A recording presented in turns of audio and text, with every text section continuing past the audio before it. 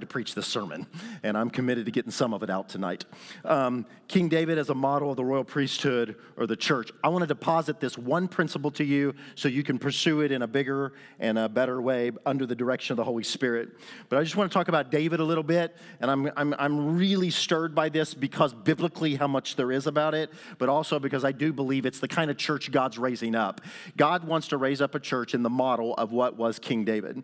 And I don't know if you know this, but there's more in the scriptures about King David than any other person except Christ. More material.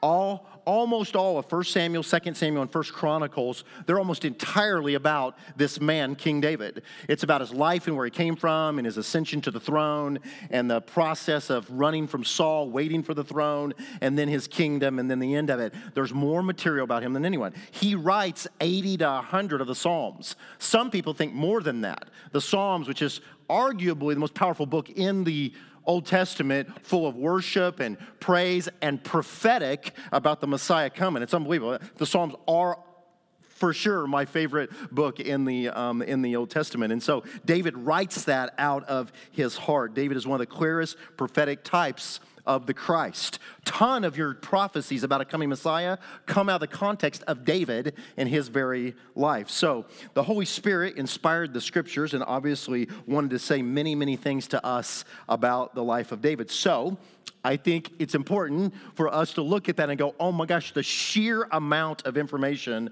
about this person, the Lord must be wanting to say something to us about and through his life. So I believe the Lord is raising up a church that's much like him. A Messiah came that was like him and beyond him, but the Lord is looking for a church, I just want to say it, that's after his heart. That's what he's after. We love all the missions, love all the ministry, but it's all secondary to this. So there are many things to gain by studying the life of David. You can learn leadership lessons, courage, faith, repentance, responding to criticism. Almost no one does it better than David. David's got a demonized king trying to kill him, lying about him, slandering him, and he doesn't budge in blessing back Saul and never ever took his life, as you know the story. But there are two primary things we want to focus upon. That's this. That David was a worshiping man. We want to be worshiping like David, and we want to be warring like David.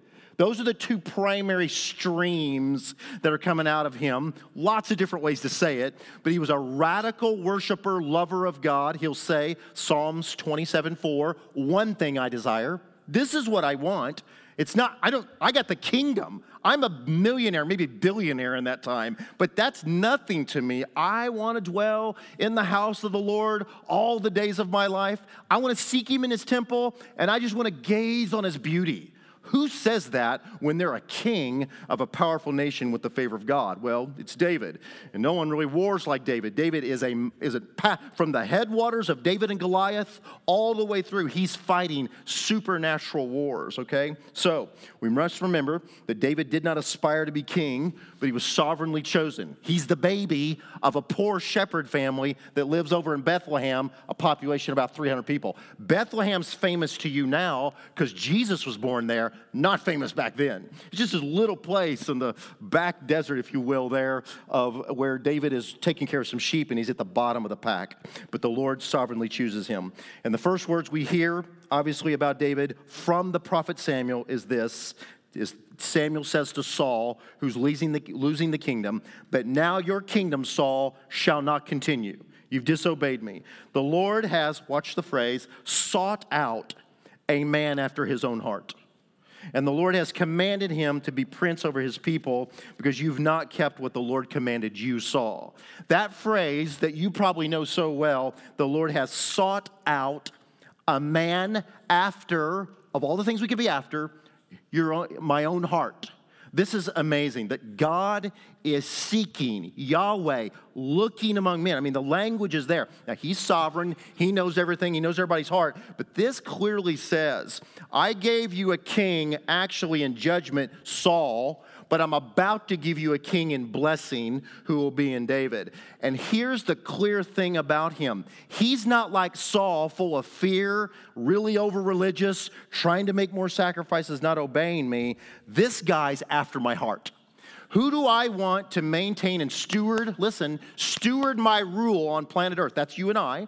You and I have and are connected to the one with the greatest authority. He's got all authority in heaven and earth. We are really lovers of God who are exercising the authority of God, dealing with his enemies on planet earth. Do you know that? Who stewards that kind of authority? What God says is, I want people after my heart. I want people not after the authority or the benefits of the authority or the platforms or the stage. I'm looking for people who are after my own heart. Well, we want to unpack this just for a couple minutes here because I want you to pursue this. That's in 1 Samuel 13:14. The Lord, I believe, is not looking for stewards of his kingdom who are chasing ministry or vision. And I'm real concerned about that around us. We're high vision, high prophetic, high mission. I mean, you saw it tonight. We're just going for it. We're going for it. We're trying to raise up people in the ministry. My only concern about that is that somehow we're going to make that the main thing. It's not the main thing. The main thing is the Lord God himself. He's our reward. I don't care how many things you conquer. I don't think Billy Graham facing Jesus, that Jesus mentioned, you know how many people you got in stadiums, right, Billy? Or ask him, do you know how many you got in? Was it good? You know, he's not even having that conversation personally, I don't think. I think he's talking to Billy about how Billy loved Jesus and how he was faithful. And right by Billy, there's some old lady that died who never was known by anybody but was faithful to pray for souls to be saved.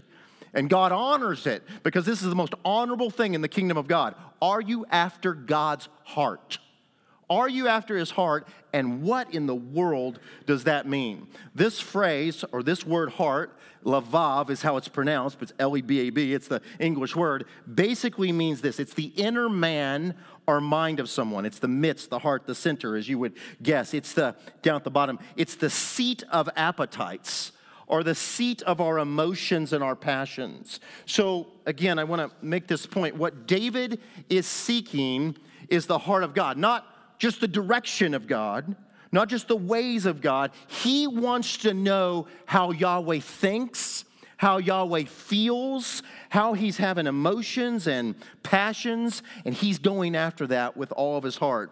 David, I got a sentence here, was not primarily after the Lord's stuff or safety or blessing or favor, but rather he was after knowing and experiencing the passions and desires and the character of God. That's an important sentence for me.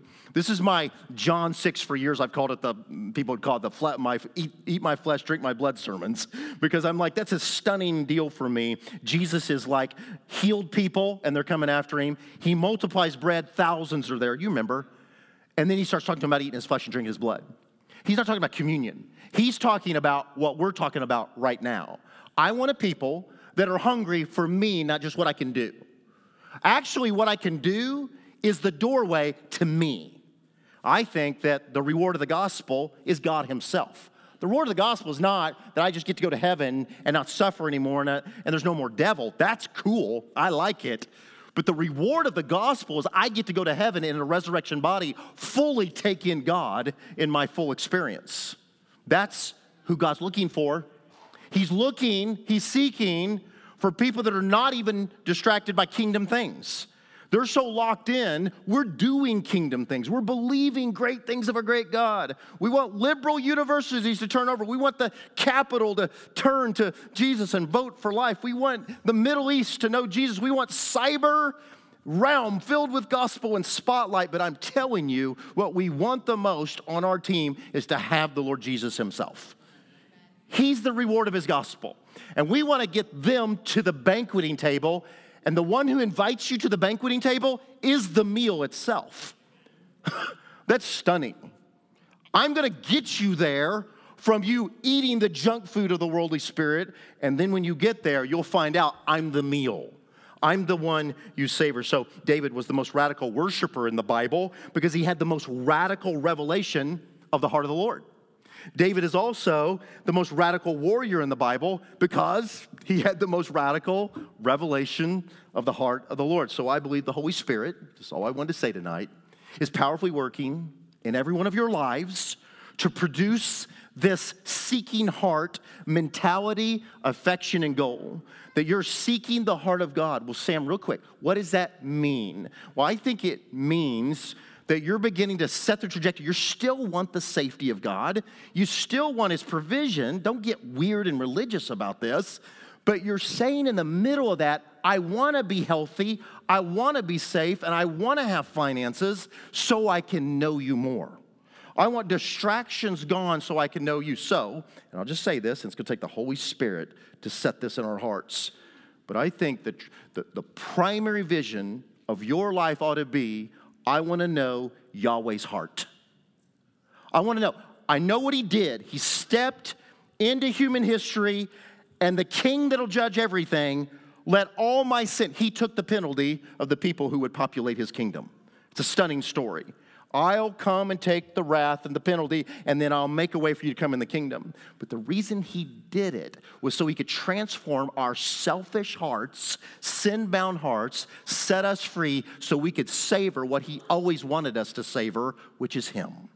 And so making it part of your prayer is an intentional thing you begin to do. Lord, I love you, mostly love you, or love myself, but I'm asking, would you do a miracle in my heart that would move me from the inside where I really want to know your love, your joy, your peace, how you think about me, how you think about everyone around me, how you think about my enemies. I want to know your heart. And read the book of Psalms, because the Psalms is the unveiling of the heart of a lover who's not perfect. He's having a Bathsheba moment. He's having a murder moment. He's got some trouble. This is not a perfect guy, but it's a lover. It's a lover of God struggling along, keeping his eye on the ball. And so I'm saying this to y'all and to those that are going to listen to this later, that we are making this declaration as a Disciple Nations family, that the main goal of our deal is not to start ministries. It's not even to get the whole world saved. We want those things, but they're not our main thing. Our main thing is the one thing, which is to seek him in his temple and to gaze upon his beauty. Listen, kings, the kind of king God wants is a one who's after his own heart. We're a royal priesthood. The only way we can steward great authority and great power, which we're called to do, is if we have great hearts of love for him. And so I hope you're making a prayer. God, do whatever it takes to make me a passionate lover of God. Do whatever it takes in my life circumstance or miracle to change me into one who's after your heart at the center of my heart. In Jesus' name I pray. Father, I pray in Jesus' name that you would bless my friends who are here today. Do a miracle in our lives. It's astounding the amount of benefits there are in being in the kingdom of God. It's astounding what's about to manifest and break into the age and change everything. It's awesome. It's astounding, the descriptions of heaven and where our future is headed. Thank you. But Lord, I pray in the middle of all that glory, we wouldn't miss our God. I'm asking, please, make us not idolaters in the kingdom of God, where we're worshiping what you do and missing who you are. Lord, I pray for a miracle in this room of people that genuinely are moved to know your heart, to hear your heartbeat, not just flowery poetic language, deeply committed to applying themselves to receiving revelation about who you are. God, I pray that for us. I pray that for the whole church in the city and the whole church in the earth. You're coming back for a church who's after your heart. And so I pray for this miracle.